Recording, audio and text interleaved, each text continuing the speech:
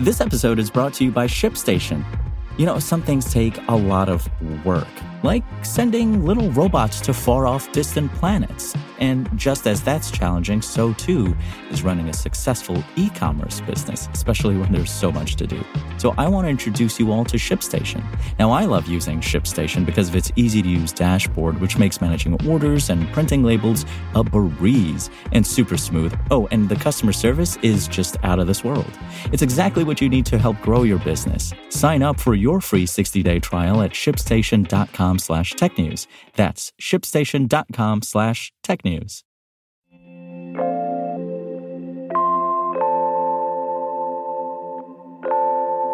OpenAI wants to build new artificial intelligence training datasets.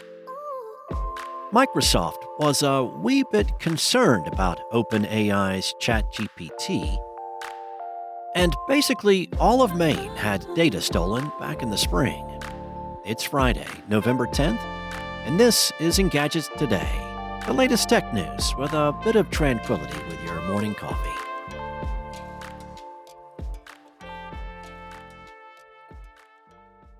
OpenAI is rolling out a new partnership program to collect data sets from third parties that it intends to use to train its AI models.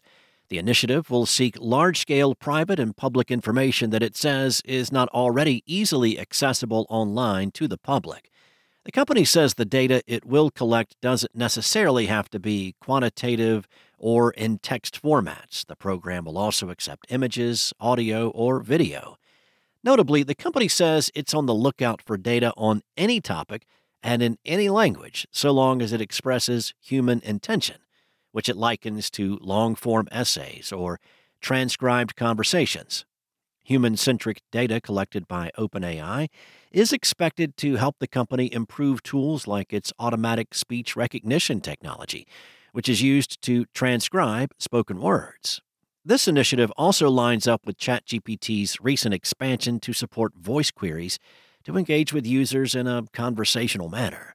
Exposing its AI models to more information that teaches it how to hold up in human-like conversations will only further improve this feature and other tools that will follow in function.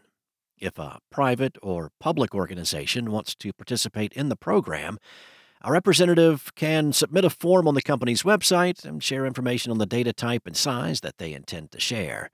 ChatGPT has already set records for its soaring user base. It has about 100 million weekly active users around the world, meaning privacy will only continue to be a focal point for the tool, which leads us into our next story.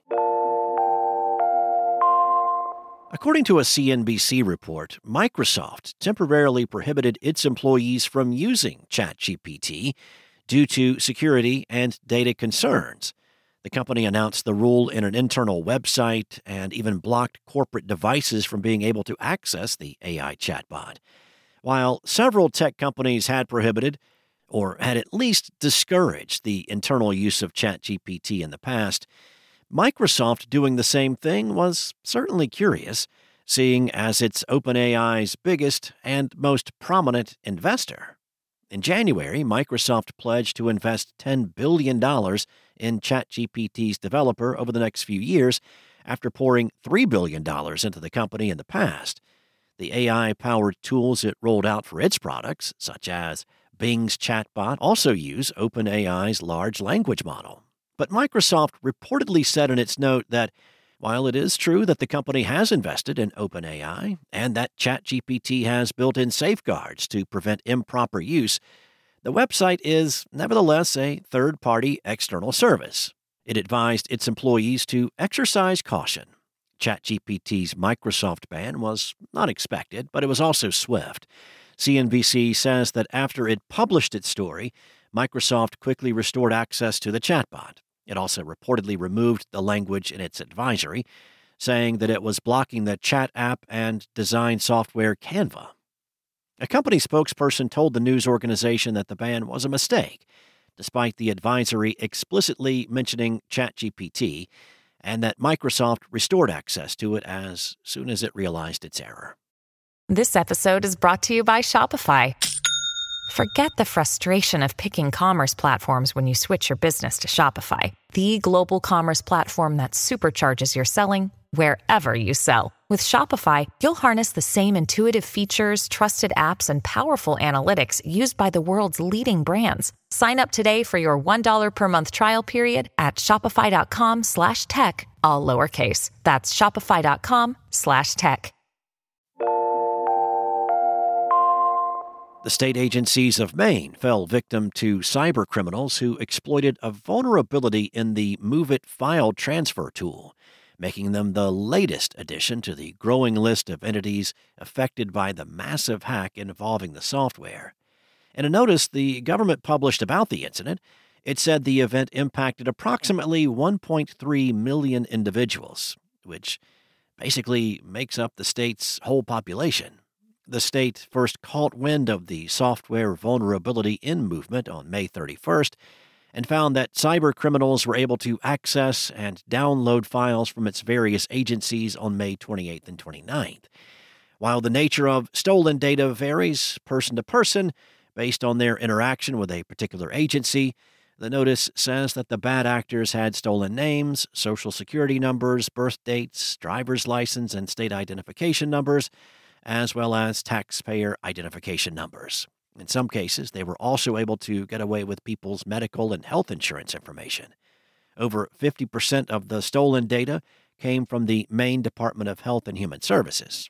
As TechCrunch noted, the Clop ransomware gang that's believed to be behind previously reported incidents has yet to release data stolen from Maine's agencies. The Securities and Exchange Commission is already investigating MoveIt creator Progress Software, though it only just sent the company a subpoena in October and is still in the fact-finding inquiry phase of its probe.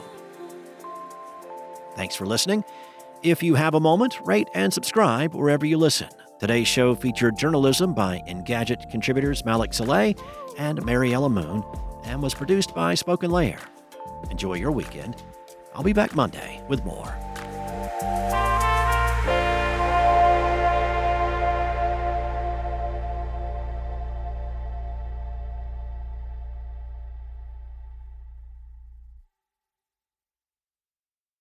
Want to learn how you can make smarter decisions with your money? Well, I've got the podcast for you. I'm Sean Piles, and I host NerdWallet's Smart Money Podcast.